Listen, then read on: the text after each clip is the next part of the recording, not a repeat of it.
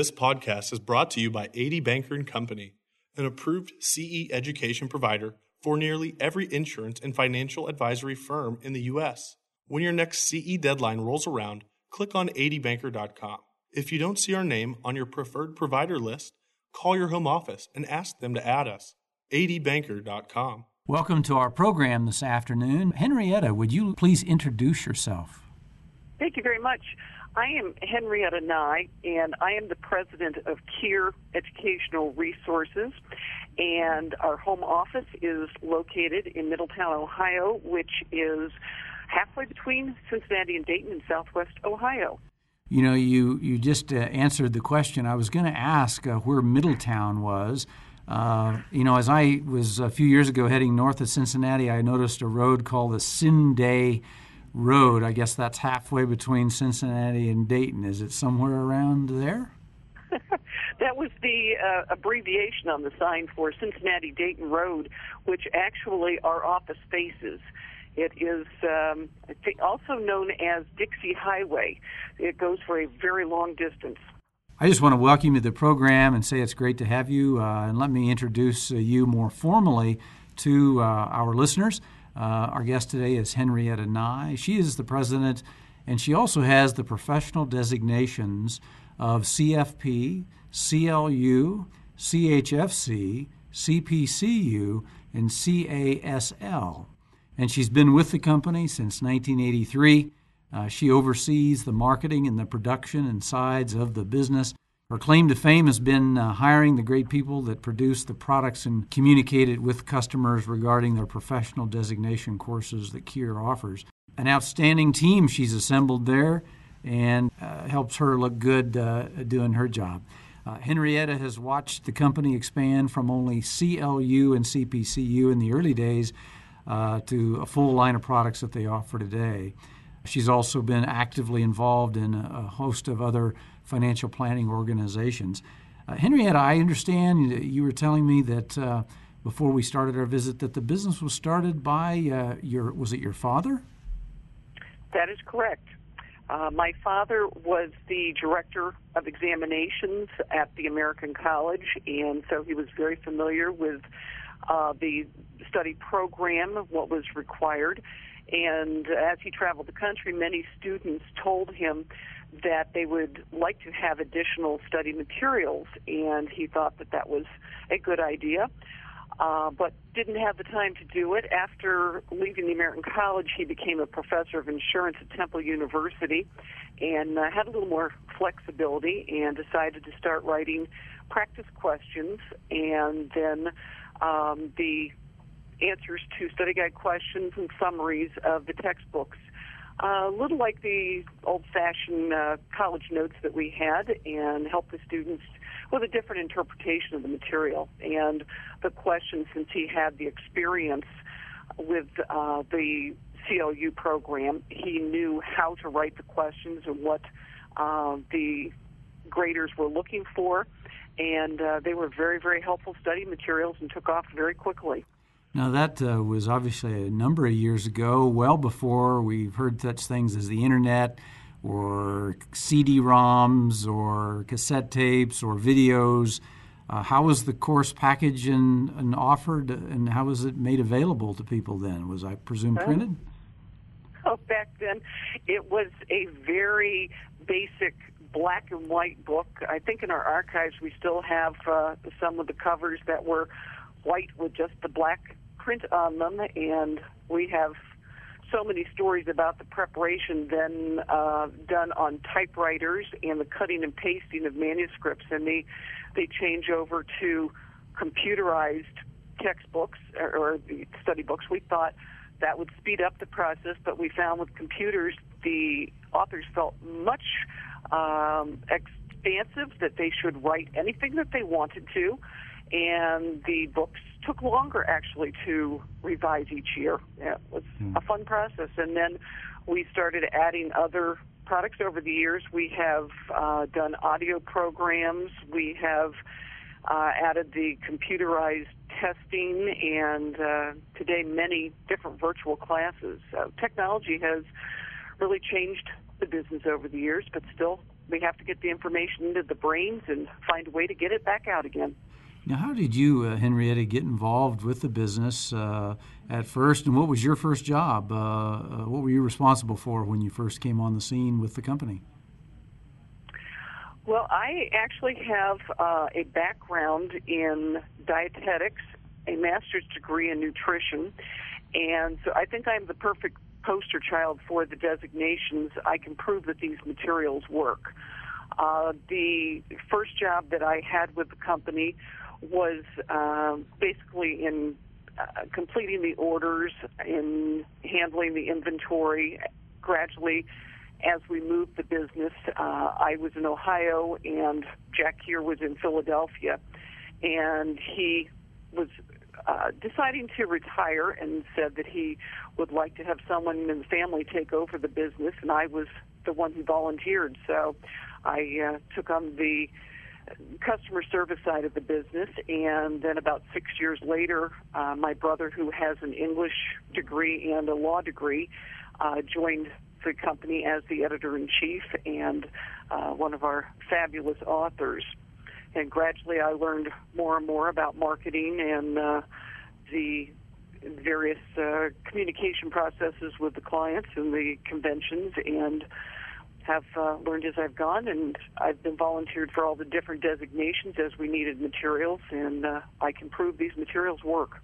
So you can take all the tests. I guess you've had to take all the tests over the years, and as you go through these things. And say, how did I understand that Kier began at its beginning was preparing persons for the CLU exam? How did they expand beyond that, and how did that come about? Well, because of the contacts that my father had with the American College, while he was with the organization, in the same building was the Insurance Institute that prepares the CPCU materials. And a professor at Miami University, Dr. Harry Brooks, came to him and said, you really should do the same materials for the CPCU program. And so he and Harry started writing the CPCU. Actually, for probably the first 15 years, that was probably the larger side of the business, with the INS courses, the AIC, the ARM, these are the Associate in Risk Management, I should give the titles along with these, and the CPCU. And they were received very, very quickly. Again, the students very hungry for practice materials. And the great reputation of the CLU materials helped those to expand. As the American College added the CHFC, we added that, and then as the CFP came into the industry, we added those materials. So it's been a growing process. You know, you've thrown out a lot of letters there, CLU, CHFC, CFP. What's the basic difference between those three? The CLU, or the Chartered Life Underwriter, it's the program from the American College that would be taken, I think, mainly by the person specializing in life insurance. It's very strong in the insurance industry and the life insurance companies. If your business is more in the financial planning arena, then you're going to consider the CFP or the CHFC. One difference in these programs, the CLU and the CHFC does not require a college degree. A student who wants to pursue the CFP would have to have a college degree. We oftentimes talk with students and encourage them to begin with the courses for the CFP, or Certified Financial Planner certification. That program, after you have completed 7 courses, you have to take a comprehensive exam. Because the pass rate tends to be between 50 and 60%, there are many students who never earn the CFP. But because they have completed those 7 courses, they then could go to the American College and finish the 2 required courses for the CHFC. So you can see much of the curriculum is exactly the same. Both CHFC and CFP would appeal to the advisor who has a comprehensive financial planning practice. The CLU more so to the individual life insurance advisor. Yeah. A financial advisor that's out there and making hay is really busy finding customers and making appointments and building relationships. It seems like, getting designations would certainly require a commitment and a commitment of time. Why would a financial advisor want to pursue a professional designation like this? Well, it does take time. Each one of the individual courses probably is going to take between 40 and 60 hours. Someone who is pursuing the CFP, we usually encourage them to anticipate at least 200 hours of study. But the reason that you would do this, I think the American public has become more sophisticated, and their desire for someone, particularly where it's dealing with their money, someone who is educated, someone who has gone a little bit further and really cares about their career. When they look at a business card or look in the yellow pages and see a person with initials after their name, they may not know exactly what the initials mean, but they do know this person has done something extra. This person believes in themselves, or they're probably going to stay in the career longer, so I probably have a little more confidence working with them. The advisor probably has more confidence in himself. We find that advisors who have designations earn more money. They have more knowledge, so they're able to take on more challenging clients. They might have more ideas as to how to approach a specific person's plans or needs. So it's very beneficial to the individual, to the client, and it's beneficial to the advisor. If you are a manager in an agency, an advisor who has a designation is probably going to be more dedicated to the career, has a higher probability of staying with you. So it means a lot to a lot of people. Yeah. Why do you think that CFP certification has become, more popular among financial advisors? I think it's probably more popular with the financial advisors because the public, in a way, is demanding it. The CFP board has spent millions of dollars. I believe it's about $3 million a year on advertising to the public. I've had many people mention the disc jockey advertisement they've seen on television, telling people to look for a certified financial planner when they're looking for an advisor.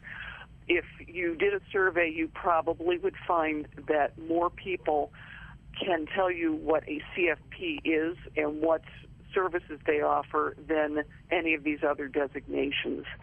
So it's very, very important to have those initials.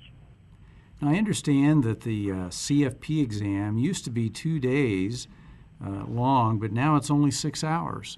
What brought about that change? Well, over the years, the CFP board has been studying the requirements of exams and what actually the results tell of the student's knowledge. The exam and the topic list that the CFP board has prepared are situated to show the public the minimally competent CFP, or Certified Financial Planner. And the CFP board has taken on the organization that prepares the SAT exam, and they have been able to prove that the same amount of knowledge has been presented in the 6-hour exam versus the 10-hour exam. We've seen in the 2 sessions that have been given only about a 1 or 2 point increase in the pass ratio. So I don't believe that the exam is any easier. If easier in any way, it's probably the physical toll on the student. Not having to go home and know that you have to face this test again the next day is quite a relief. In the past, the student had a large case in each of the sections. Now there's only one large case in the first section, and then many smaller cases throughout the exam. But I think it's still, the rigor of the exam is there. It still is able to show the minimally competent CFP. It is a smaller number of questions that you have to prove your knowledge of the 72 topics. So in some ways it is even more difficult. You cannot miss as many questions as you could before. Huh. Yeah, that's interesting. You mentioned earlier that you have to, as a prerequisite, have a college degree for a CFP. Are there any other prerequisites for any of these designations?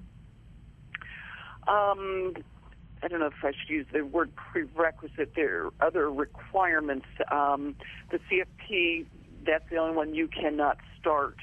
Actually, I take that back. You could start the CFP, but you would not be able to use the CFP letters after your name until you had completed your college degree. But none of the other certifications or designations require a college degree.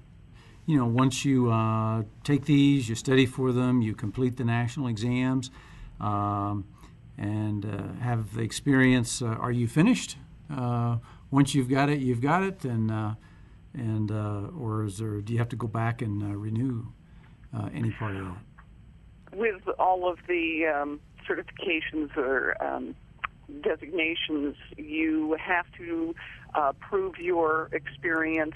Some of them require some letters of reference or letters from your employers. Also, with the CFP, there are 4 parts: the education, then the examination, 3 years of experience or 2 years of a specialized internship, and then signing of the Code of Ethics.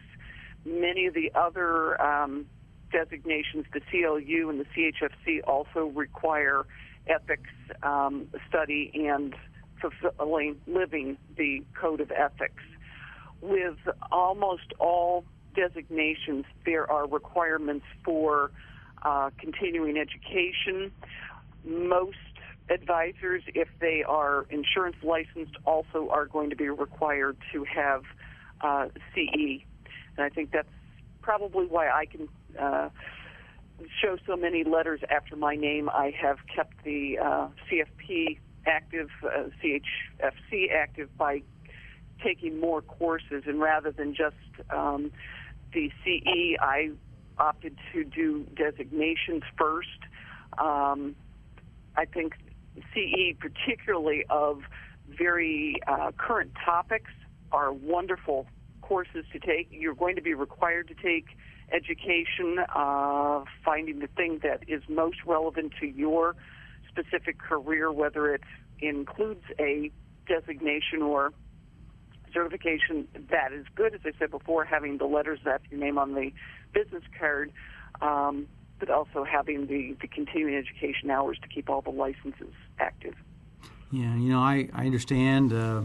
I think we all do, that there's a huge number of baby boomers that are retiring, that there's a huge demand for new planners as they retire.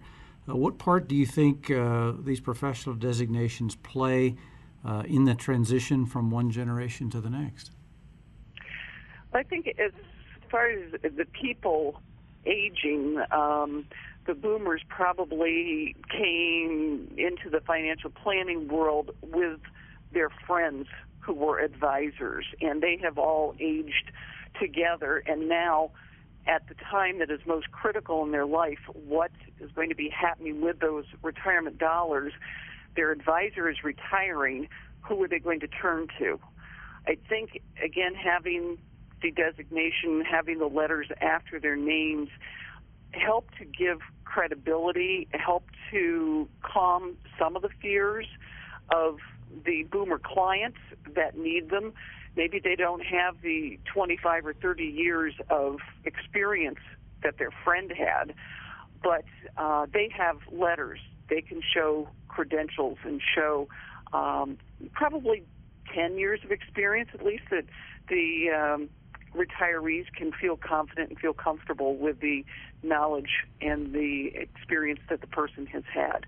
But I think they're going to play a great part in the future. Yeah. Henrietta, did you grow up in Middletown, Ohio, or back in Philadelphia? I grew up outside of Philadelphia in Wayne, Pennsylvania. Went through all of the schools there from kindergarten to the 12th grade.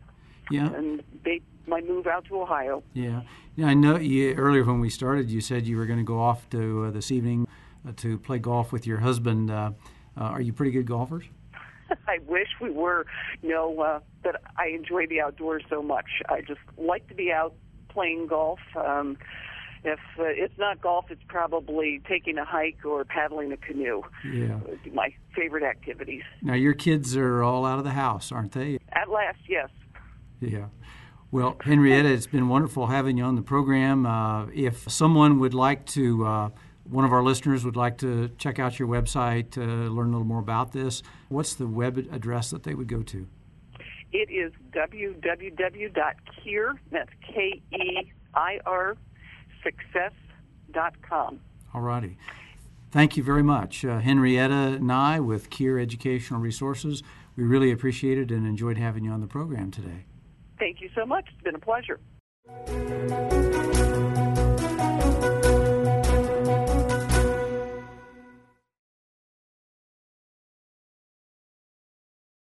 Oh, hi, you're still here.